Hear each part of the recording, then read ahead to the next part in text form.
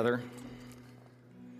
It's a really wonderful and reassuring thing just as we sort of quiet our hearts before the Lord to realize that particularly what Mike was expressing there in communion, just what Christ has accomplished on our behalf, that cry, one we are all familiar and acquainted with, Lord, I need you, is not a cry that bounces off the ceiling. It's not a cry that goes out into the vast somewhere with no answer, no response, no assurance that we're being heard. Because one of the really beautiful pictures of what Christ has accomplished for us, it's throughout the Scriptures, many of us know it well, is the reality that because of Christ, God, the Lord, is our shepherd and we are his sheep. And we know in Psalm 23, it says, the Lord is my shepherd and I shall not want. And then we go to Psalm 100 and it says, and we are his people and the sheep of his pasture and the flock of his hand. And there's this beautiful, wonderful, incredible illustration of an almighty, infinite, eternal, sovereign God who has this incredible compassion and care and love for his people. Greater love has no one than him, that Jesus Christ laid down his life for those he now calls his friends. And Father, we take comfort and we take refuge in that, Lord, not just an illustration from Scripture, but a reality because of the cross. That as your people, as we gather together in your name, Father, week by week, and then we scatter and go day by day, sort of walking the path you set before us, that you are and always will be our heavenly Father and our good shepherd. And we will always be, because of Christ, your precious, beloved flock and sheep, that you care deeply for each one of us, that you know our joys and you know our sorrows, and you can handle all the stuff that's going on in and around and among us. And Father, what good news that is today. Even just this morning, the things running through my heart, the things that are happening in our church family, the things that are going on in our nation, Father, oh, how we need you above all other things. Father, we do think, and I'm grateful that we took time this morning to pray for our nation in a new season and with new leadership, Father, that we would always and only continue to keep and put our hope in you. Father, that where there is turmoil, you would bring peace. And Father, where that turmoil enters into our hearts, that you would, your grace and your assurance, your mercy would be greater. Father, we give thanks for the way you're working in our body, the fact that you have brought new life to us, Lord. There are babies who have been born and babies on the way, and we rejoice with each gift you give us, a reminder that you are a God who gives life. You are the author of life. Father, we're mindful as well this morning. Some of us may already be aware that last night we lost one as well. Father, that you called Jim Zahorik home to your side. And Father, we know that's part of the equation, that this life comes death, Father, that no one escapes it. But we thank you that in calling him last night, that you called him to your side and that he is free and he is whole and he is healthy. Father, he is now what you originally once created and intend all of us to be, and that is home with you. And we pray comfort on his family and his loved ones even here among us today. Father, we thank you that you know the secrets of our hearts, Father, that you know our secret joys and you know our secret sorrows. You know the things that thrill us and you know the things that scare us to death. And Father, we just come to you once again, echoing the words of this song, oh Lord, how we need you. Oh Lord, how we love you. Oh Lord, how we trust you, sometimes just against our own will even. We resist and we push, but deep down we know you're our only hope. And Father, I thank you for my part this morning that really the heavy lifting of our gathering has already been done. The foundation's been laid. The message has been proclaimed. Jesus Christ is Lord. He is Savior and he is King. We've already sung your praise. We've already worshiped. What we're going to do now is bonus. But Father, make it count. Make it count. As we open your word, Father, may you be the one who teaches. As we open your word, may it not be about a preacher and a message, an outline and a big idea. May it be about a Savior and a wonderful, merciful God. Father, we pray right now as your Holy Spirit has already come and I trust begun to work among us, that, Father, that your Spirit would now just deal with each of us in the personal and secret places of our heart, that you would be the one who comes and guides us in truth as we open and study and preach your word, that your Spirit would come and guard us from error and misunderstanding and confusion, that none of us would leave with more questions, more confused than we came. Father, even in this moment, whatever baggage we've carried in, we pray that by the power and the grace and the ministry of your Spirit, you'd sweep it all away so that in these moments together we might see Jesus. Father, may we see Jesus clearly this morning as we go to your word. May we see Jesus only this morning as we go to your word, and may we leave rejoicing in a little while because, Father, by your grace and in your mercy, we got to sit at the feet of Jesus. who loved us enough to lay his life down and take it up again. It's in his name and for his glory we pray all these things. Lord Jesus, amen and amen. You may be seated. While you're sitting down, we'll let the boys and girls slip out for children's church. If there's any 5-year-olds up through second graders, they can head out that back door. They're going to go have a great time in God's Word. And my prayer and my hope is that we are about to do the same, as I will invite you to take out your Bible. Hopefully you have one with you. If not, I'd encourage you to run to the back table there and grab one. And turn it with me this morning again to the book of God's servant, the prophet Jonah. Jonah's a tiny little book. For those of you who are not familiar with it, maybe aren't sure exactly where to find it, it's right near the end of the Old Testament. And last Sunday we began, if you were not with us, we began a brand new series of studies in the book of Jonah. We'll be here for the next several weeks. And I'll do my best in the first couple of moments just to sort of bring you up to speed, either if you were not here and need to know, or if you were and have forgotten.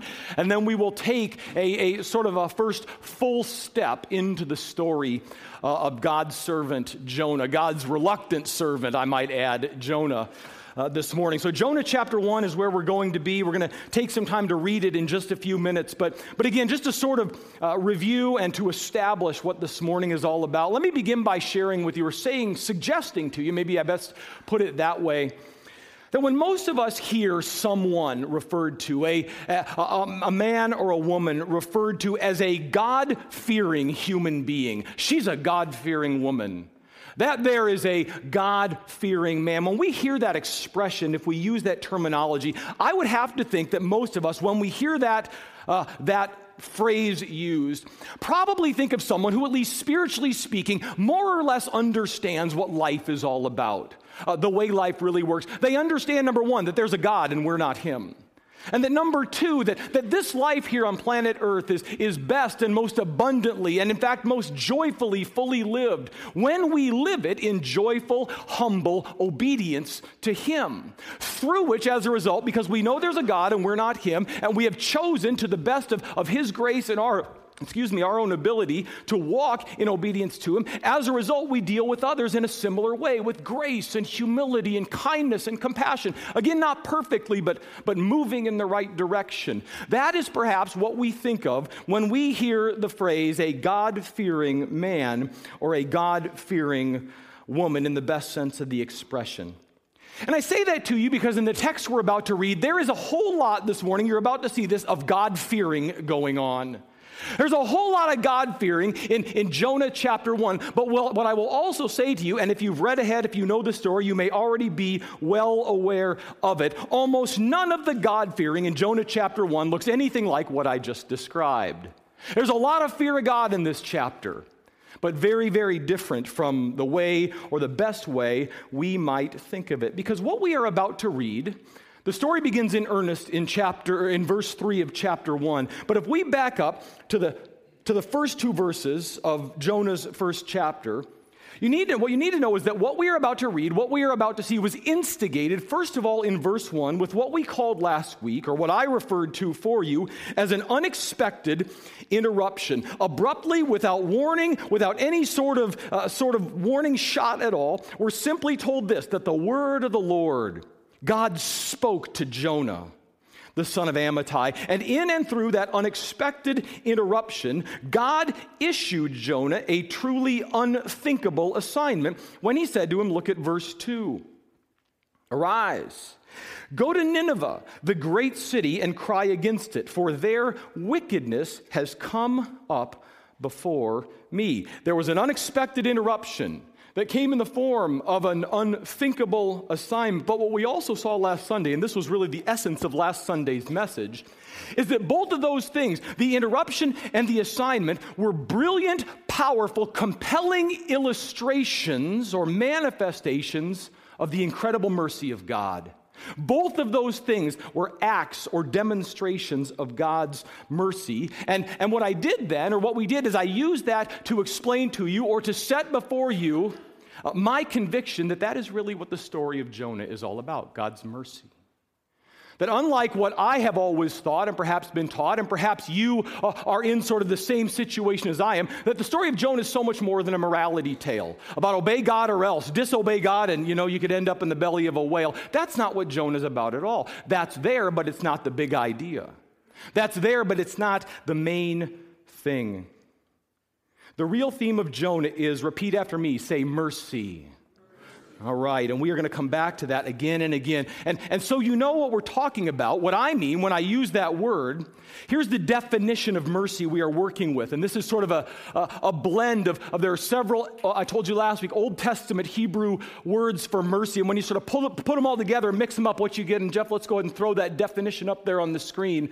The definition of mercy we are working with is this, that it is God's endless, relentless compassion in action. When you hear the word mercy over the next several weeks, and I'm going to use it many, many times again this morning, that's what I want you to think of. That's what I believe we're supposed to think of. The endless and relentless compassion of God in action. And where we resume the story of Jonah this morning, that did, God's mercy, that unexpected interruption, the unthinkable assignment, as I suggested to you a moment ago, did stir up the fear of the Lord in Jonah's life and in his heart. But as I also said, in a very different direction, very different way than perhaps, or in fact, it should have.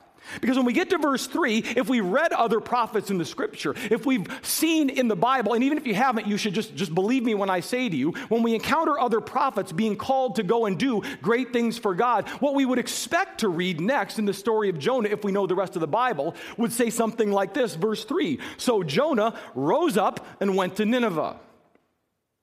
But I don't know about you, that's not what my Bible says. Take a look at verse 3 in your Bible, because I have a hunch it says something very, very different. Because when the word of the Lord came to Jonah, the son of Amittai, saying, Jonah, rise up, go to Nineveh, the great city, for its wickedness has risen up before me. What my Bible and your Bible say next in verse 3 is this, but Jonah rose up to flee to Tarshish instead from the presence of the Lord. So he went down to Joppa, found a ship which was going to Tarshish, and paid the fare, and went down into it to go with them to Tarshish, away from the presence of the Lord. The Lord hurled a great wind on the sea, and there was a great storm on the sea, so that the ship was about to break up. Then the sailors became afraid, and every man cried to his God, and they threw the cargo which was in the ship into the sea to lighten it for them. But Jonah, had gone below into the hold of the ship, laying down and fallen asleep. So the captain approached him and said, how is it that you are sleeping? Get up, call on your God. Perhaps your God will be concerned about us so that we will not perish. And each man on board said to his mate, come, let us cast lots so that we may learn on whose account this calamity has struck us. So they cast lots, and the lot fell on Jonah. Then they said to him, tell us now, on whose account has this calamity struck us? What's your occupation? Where do you come from? What is your country? From what people are you? And he said to them, and I quote, I am a Hebrew. I fear the Lord God of heaven, who made the sea and the dry land. Then the men became extremely frightened. They said to him, how could you do this? For the men knew that he was fleeing from the presence of the Lord because he had told them. So they said to him, what should we do to you so that the sea may become calm for us? For the sea was becoming exceedingly stormy. Now, as always in God's word, there's a whole lot here we could look at. And I just want you to know there's a whole lot here we're not going to look at this morning. There are going to be questions that are left unanswered. There are going to be themes and notes and things that are mentioned that we are not going to dig into, because I really believe that for our purposes today, what we need to look at is Jonah's response to God's assignment. And then everything that almost immediately in these 8 verses flowed from it. Because as far as I'm concerned, and again, there may be other questions that go unanswered, but for our purposes this morning, there are 3 questions I want to deal with. And there are 3 questions that I want us to work on and wrestle through, because again, they bring to our attention, they amplify before us the incredible, infinite, relentless compassion, the mercy of God in action. So here are 3 questions. They're simple questions. They are not profound, but they lead us to important places. And the first one is this. The first question that I have been asking myself all week as I read this story, is probably the simplest and the most obvious question of all. Question number one, why did Jonah run?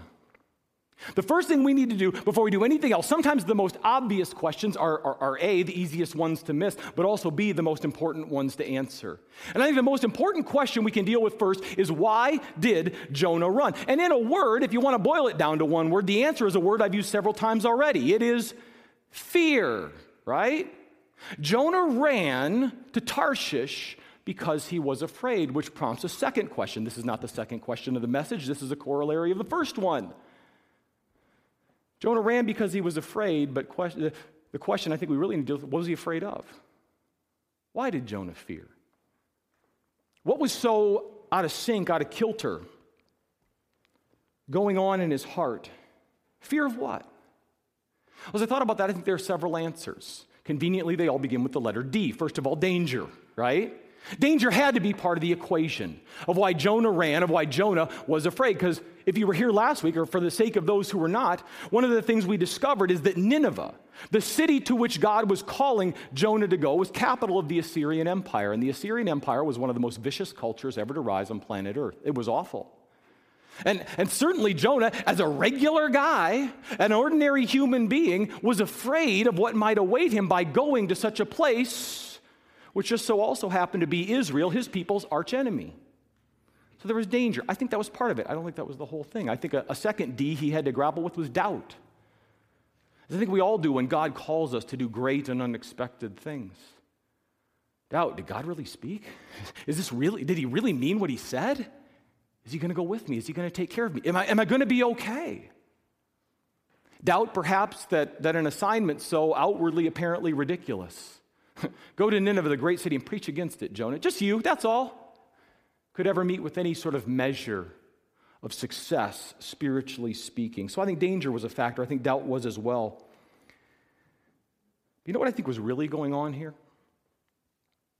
What I think the real issue that Jonah was grappling with and reacting to was, I think Jonah simply disagreed. I think Jonah was in disagreement with God's plan for Nineveh altogether. I think the real issue was one of disagreement. Because as I've thought about it, I think Jonah, again, I may be wrong, think I might be right when I say to you, I think Jonah knew better than we give him credit for. I think Jonah was more aware of the big picture than perhaps we often realize. And what I mean by that is this. By the time Jonah came around, okay, the kings had come and gone, and David had written his stuff, and the books of history were out there. And I think Jonah probably knew the familiar mantra repeated throughout the Old Testament, was well acquainted with the fact that the Lord is gracious and compassionate, slow to anger, filled with loving kindness. Jonah knew God was a merciful God. I think Jonah understood that God was full of grace. And I think when he heard God unexpectedly interrupt, saying, "Arise, go to Nineveh, the great city, and cry against it," it was beginning to dawn on him, or maybe it came full force, that the incredible, endless, relentless compassion of God reached even to Israel's archest of enemies. It wasn't just for him and his kind. God's mercy is for those who are against me, those whom Jonah would probably easily say, we hate. That's how big God's mercy is. What am I saying? I'm saying I think Jonah understood that God wanted to save the Ninevites, and Jonah wanted nothing to do with it. There's something wrong, something going on in his heart. And so when God spoke, Jonah did not, if you continue in the story, merely put his earbuds back in and pretend nothing happened. I didn't hear anything. Did you hear something? No, there was no, that's not what he did. Jonah didn't merely ignore God, pretend that God hadn't spoken and spoken to him. No, what verse 3 says, look at your Bible again, is this. Jonah rose up to flee to Tarshish, away from the presence of the Lord. And just in case we missed that message, it's expanded on in the rest of the verse. So he went down to Joppa, found a ship which was going to Tarshish. Remember, when God repeats himself in his word, he's trying to make a point. Paid the fare, went down into it to go with them to Tarshish, away from the presence of the Lord. What does that mean? What it means, and we'll throw a map up here on the screen. You see it already, just to illustrate it. God wanted Jonah to go 500 miles east.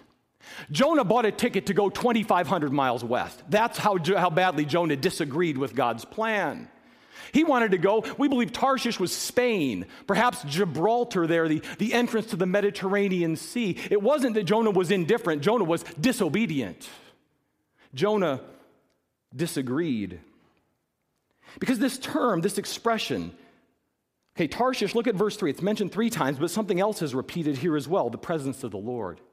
He wanted to go away from the presence of the Lord. Now again, Jonah lived after David, Solomon, and others. He understood, I'm sure he had heard the psalm that you have heard as well. Where can I go from your spirit? Where can I flee from your presence? I can't get out of the presence of the Lord. I think Jonah knew that. But there's an understanding, there's an implication to this expression that the scholars of ancient Hebrew tell us is there. That this idea of being in the presence of the Lord isn't just a matter of physical locality. I'm here and God knows it. No, the real gist of the idea of being in the presence of the Lord is I know God is here and I agree with him. I add my amen to what he's saying, to what he's doing. Jonah knew there was no pillow big enough he could hide his head under that God wouldn't find him.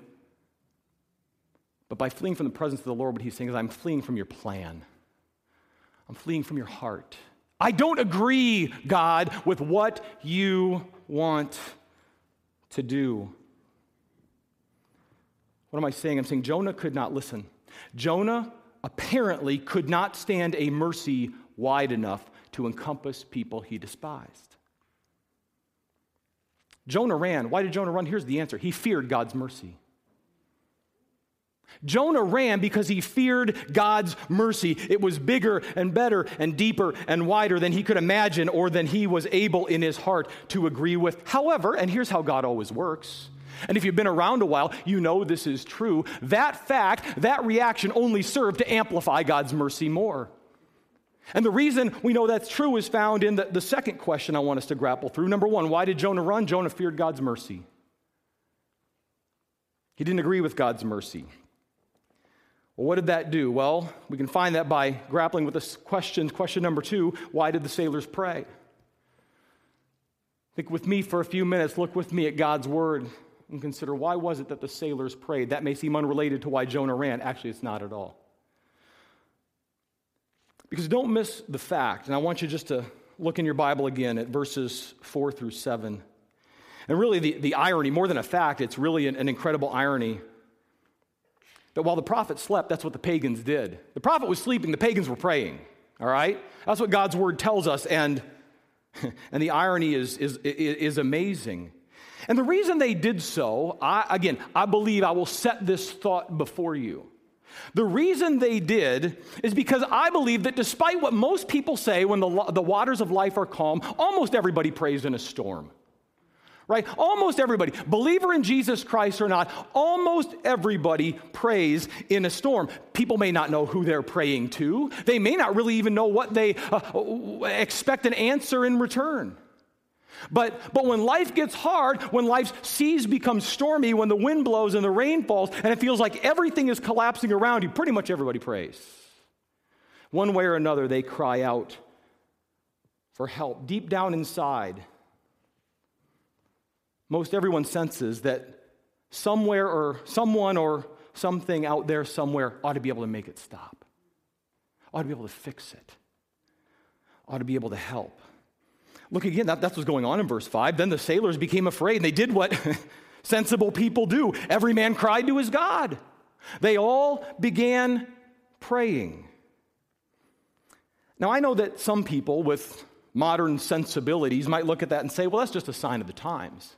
That's what they did in ancient less enlightened cultures, right? They didn't have scientific explanations. They didn't have textbooks and an understanding of how the world works that they could fall back on. So that's what, because they were sort of primitive, and that's what they do. But now, of course, we're more enlightened and we know better. That's not true at all. That's not the fact of the matter.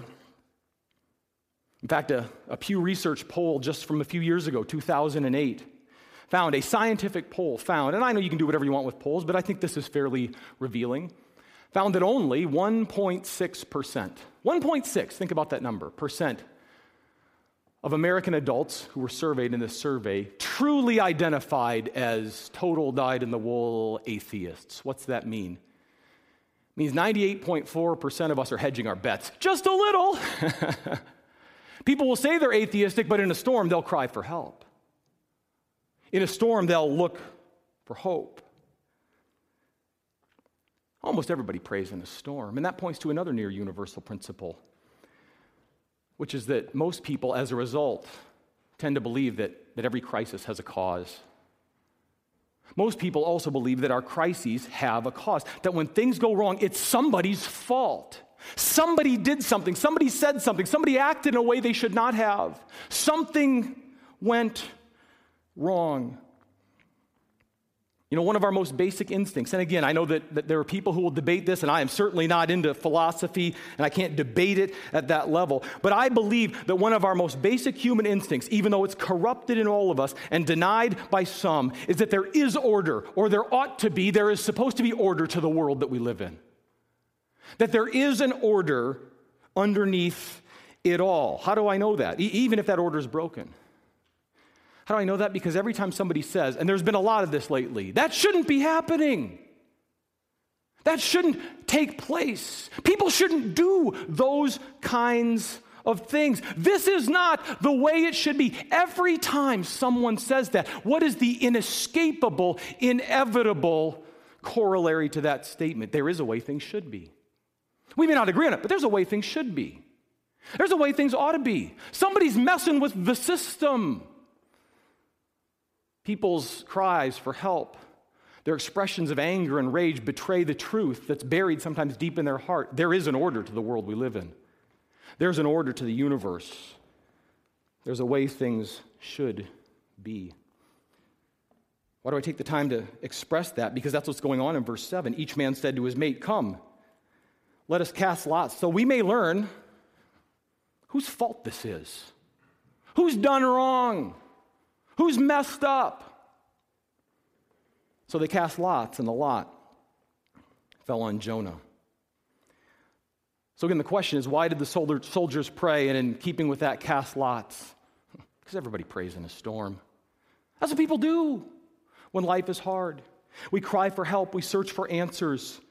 Again, with varying levels of conviction about whether or not those answers will come. To which perhaps you're thinking, well, that's nice, that's helpful, maybe that's interesting, but what's it got to do with mercy? Well, I'm so glad you asked. Because in this middle section, verses 4 through 7, I think that in this portion of the story, what it reveals about mercy is twofold. Number one, this is sort of the lesser point, at least for our purposes this morning, which is this, that in sending the storm, it's evidence that God loved Jonah so very much that though Jonah ran, he wasn't getting far. God didn't let him go far. I mean, you look again at what happens in verse 4. It seems that storm that God hurled onto the sea came very, very shortly after Jonah's ship weighed anchor. But he didn't run very far. I think that's mercy. Jonah, I love you too much to let you get down this road as far as you think. I'm not letting you go 2,500 miles, that's for sure. Because I'm not finished with you yet. And I have a plan. But at a broader and a deeper and a wider level, what this portion of the story shows about God's mercy, and I really want you to listen to this, and I want you to think hard about it, not because Aaron says so, but because it's what the Word of God reveals time and again. What happens in these middle verses, 4, 5, 6, and 7, is incredibly vibrant, brilliant proof of God's ability to work even our worst moments and our worst decisions for His glory and for people's good. Why? Think about this. This is how God works. Because if Jonah hadn't run, and we all agree, right? Jonah should not have run, amen? He should have done what God said the first time, but he didn't. Jonah disobeyed. Think about it, though. If Jonah had not run, the storm would not have come. If the storm had not come, the sailors would not have prayed. And if the sailors had not prayed because of the storm that came, because Jonah didn't obey, they never would have had what they were about to get, a very personal encounter with the true and living God. They were about to find out that there is a God in heaven, Jonah's God, and He answers prayers. He cares about people. We know that principle is true. God takes what's meant for evil and He works it for good. Jonah did evil. God got the glory. That's how God works. It's mercy. Because moments later, the true and living God would answer their prayer. He would calm the storm and spare their lives. So maybe the best answer to question number 2, why did the sailors pray, is because in mercy, God was doing whatever it took to get everybody's attention. Okay, the real issue here is not Jonah. The real issue here is not the storm. The real issue, God was saying, is me. What are you going to do with me? And my endless, relentless compassion. It's mercy. That takes us to a third and final question. First of all, looking at Jonah, then looking at the sailors. And I'm not sure this question is so much in the text as it's just the question that was sort of born of a lot of digging into it and praying about it and thinking it over. But I think it's really sort of for us where the rubber meets the road, and is this. As a result, question number 3, why did Jonah run? Jonah feared God's mercy. Why did the sailors pray? That's what people do in a storm, and God was showing mercy. Here's my question. Who feared God more? Question number 3, who in this story, the story's all about the fear of the Lord, who feared God more? Because on one side of the ship, you've got Jonah, right? Down in the bowels of the ship, sleeping away, doing his thing. Who, watch this, this is really interesting.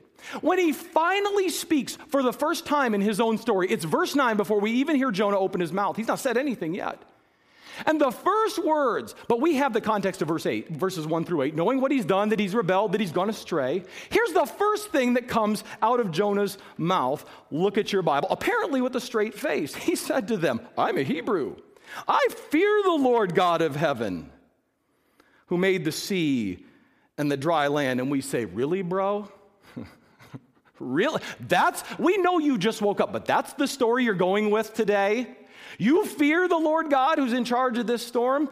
We may be mistaken. The rain might have smudged it a little bit, but doesn't that ticket pinned on your vest say Tarshish on it?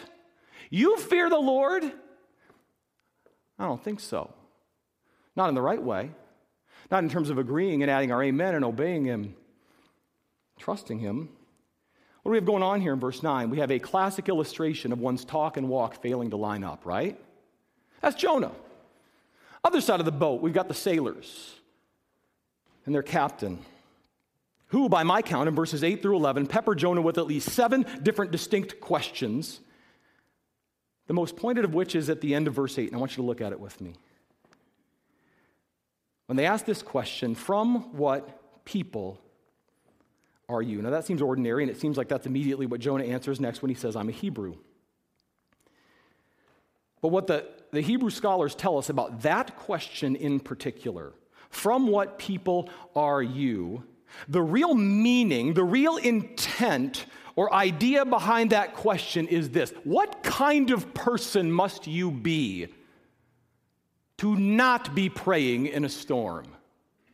What kind of person is it who sleeps while everybody else's life is on the line? Who has no care, no evident concern, no compassion? What kind of person are you, Jonah, that you would do this, do that when we are going through this? It's in that same spirit that they asked him the question in verse 10. When they say, how could you do this? What are you thinking? Listen, here's what I'm saying. They may have been pagans, but they weren't fools.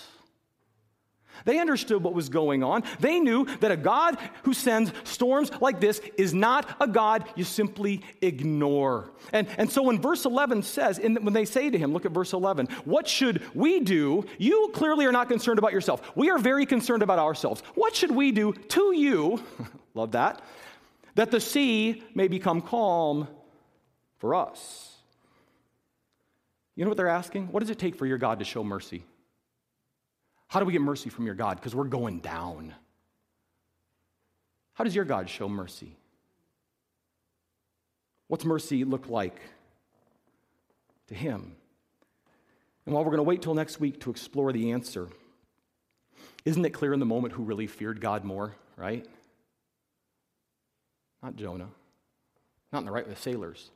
I'm not saying they'd hit on the answer yet, but they're a whole lot closer in this moment than Jonah was to being in agreement, to wanting, to longing to know who this God was and what he was like. What am I saying? I'm saying it appears that Jonah's congregation took God more seriously than Jonah did. Irony, trouble. But in a way, a very real way, that too is it demonstrates the endless, relentless compassion of God in action. Because in mercy, what's going on here? God is awakening everyone on the boat to their real need. Their need for him, their need for help, their need for salvation. It's all mercy. And again, that's what Jonah's story is all about. I would imagine that, and I would hope, maybe I say it that way, I would hope that those of you who've been around here very long know that when we get together in a context like this, when we open up the scriptures and study them together, that if all we ever do is explain the scriptures, I've really only done half my job. If all we ever do is open the Bible and explore what the text says, and draw some principles and analyze it and respond to it and maybe even discuss it, that really all of us together have only fulfilled half of our assignment. Exploring and explaining are good, but they're not enough.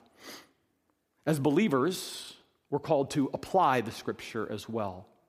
To take what we read, to take what we explain, to take what we explore, and figure out what to do with it. The question when we study the Bible, what does it say, should always immediately, inevitably be followed by, so what? What now? What should we do? And oftentimes, again, if you've been around here a while, you know that the application of God's word is often very personal and very pointed and involves taking very particular action. We leave here thinking, there's something I need to go home and do. There's something I need to go home and not do anymore. There's something that I used to do that I am not doing, but I need to get back to doing. There's something I need to embrace. There's something I need to confess. There is something that needs to happen once or maybe even before I walk out those two glass front doors in response, not to what the preacher said, but to what the Spirit spoke to my heart. There is explanation, and then there is application. And this morning, that's as true as ever, but at the same time, it's sort of different. Because I don't have a specific action that I think, based on this, we're supposed to take. I don't have 3 steps of anything we're supposed to go out and practically do. Instead, here's what I think. 2 minutes, I promise, and then we're done. Here's what I think we're supposed to do with what we've seen here. I think what we are supposed to do with what we've seen here, remember, Jonah's book is a revelation to us of God's mercy, is to take, if you'll think of it this way, whatever sort of circle you've drawn around the mercy of God, that character trait, that attribute. Here's what God's mercy is, what it encompasses, what it does, who it applies to, what it accomplishes.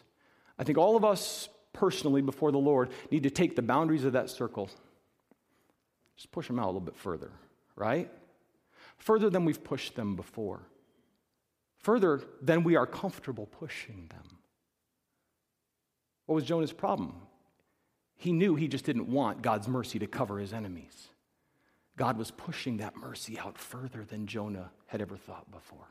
Further than Jonah was comfortable going. But that's where God's mercy is. It is endless, relentless compassion of God in action. And then applying our fresh awareness of the mercy of God to the people and the situations that God deliberately, sovereignly, providentially drops into our lives. Because the big idea this morning of the message is that the measure of God's mercy is greater than we think. The measure of God's mercy, what it is, what it accomplishes, where it goes, who it touches, it's so much greater than we think. And every time we think we've corralled it, God says, oh, no, there's more. They're new every morning. His mercies endure, the Bible says, forever. That's really, really big. That's really, really deep and wide. And I think getting a grip on that, seeking to grasp that more deeply and more fully is a huge part of what fearing God the right way is all about. So, Father, my prayer as always is not that we would leave agreeing with the sermon, agreeing with what the preacher said, but that we would leave, Lord, learning from Jonah's example, agreeing with you and what your word says, what it presents to us in a vivid and a dramatic and a very ironic, unusual way about your endless, relentless compassion for lost people. Father, each one of us is going to encounter some situations, some folks this week, that even if we know God's mercy applies to them, we would rather not have to be the one to show it. Father, would you open our hearts, our minds, our eyes to a fresh vision of your mercy, to expanded understanding of how deep and how wide your salvation really is, that what Mike reminded us of earlier, by going to the cross, that greater love has no one than Jesus Christ, who laid his life down for us all. Father, take the things of always as truth and seal them to our hearts. Take everything else and wash it away, so that we may leave seeking, savoring, praising Jesus only, in whose name we pray.